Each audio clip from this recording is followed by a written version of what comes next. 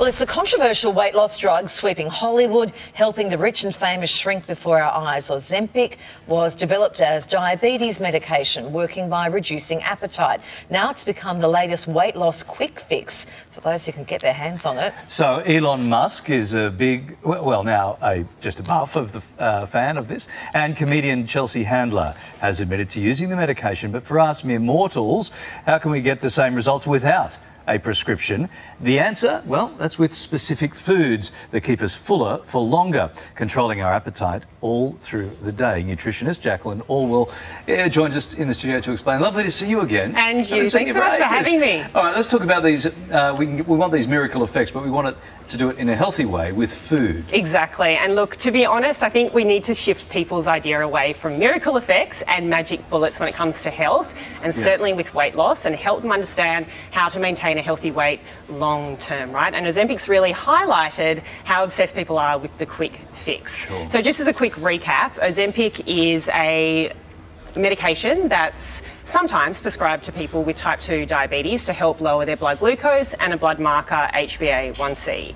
And the ingredient in Ozempic, semaglutide, helps create this feeling of fullness, so people aren't leaning into more meals and snacks, thereby stabilising blood glucose, and for some people it helps induce weight loss.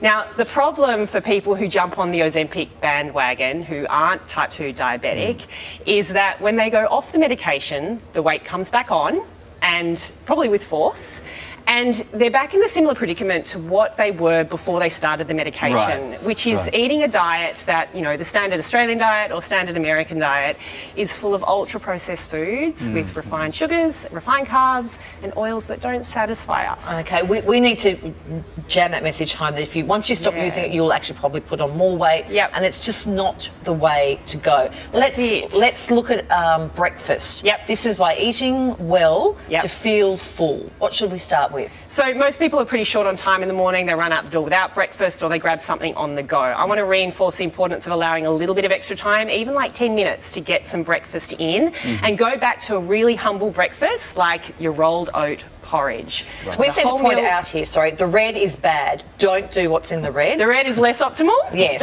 less optimal. Green is go for gold. Red is stop, green is go. Okay. And that's going to help fill your body with those slow-burning carbohydrates and fibre, which will help keep you fuller for longer, so you're less likely to snack in the morning. Okay, that gets us to lunch, hopefully. What's a good lunch choice? So lunch, I find people, especially when it comes to weight loss, they're looking for something that is potentially light and helps them feel light, and therefore they feel good for doing that, right?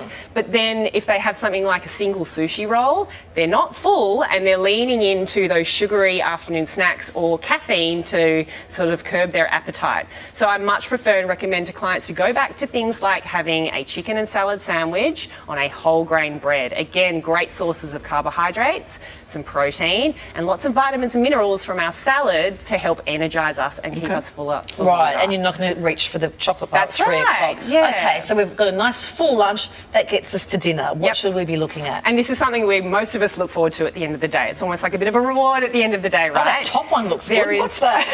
I don't know. Get your hands up for buffalo wings. Buffalo wings. That does look tasty, but let's go for green. Yep, there is a simple formula which I really do recommend people think about when they are creating their plate for dinner, which is fill half your plate with low-starch vegetables, so steamed vegetables or a big leafy green salad or garden salad. That's half your plate. Then get a palm-sized portion of protein, so grilled chicken or fish. That's a really easy measure.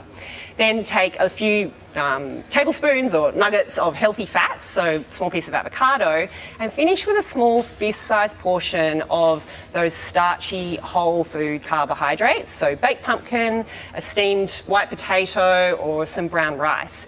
And this component's really important because people live in fear of carbs a lot, whereas for weight loss it's actually really important because it helps to balance the meal and it stops you leaning in to the post-dinner snack or the midnight snack, which is problematic for a lot of people. So it's actually about balancing macronutrients, protein, carbs and fats on your plate.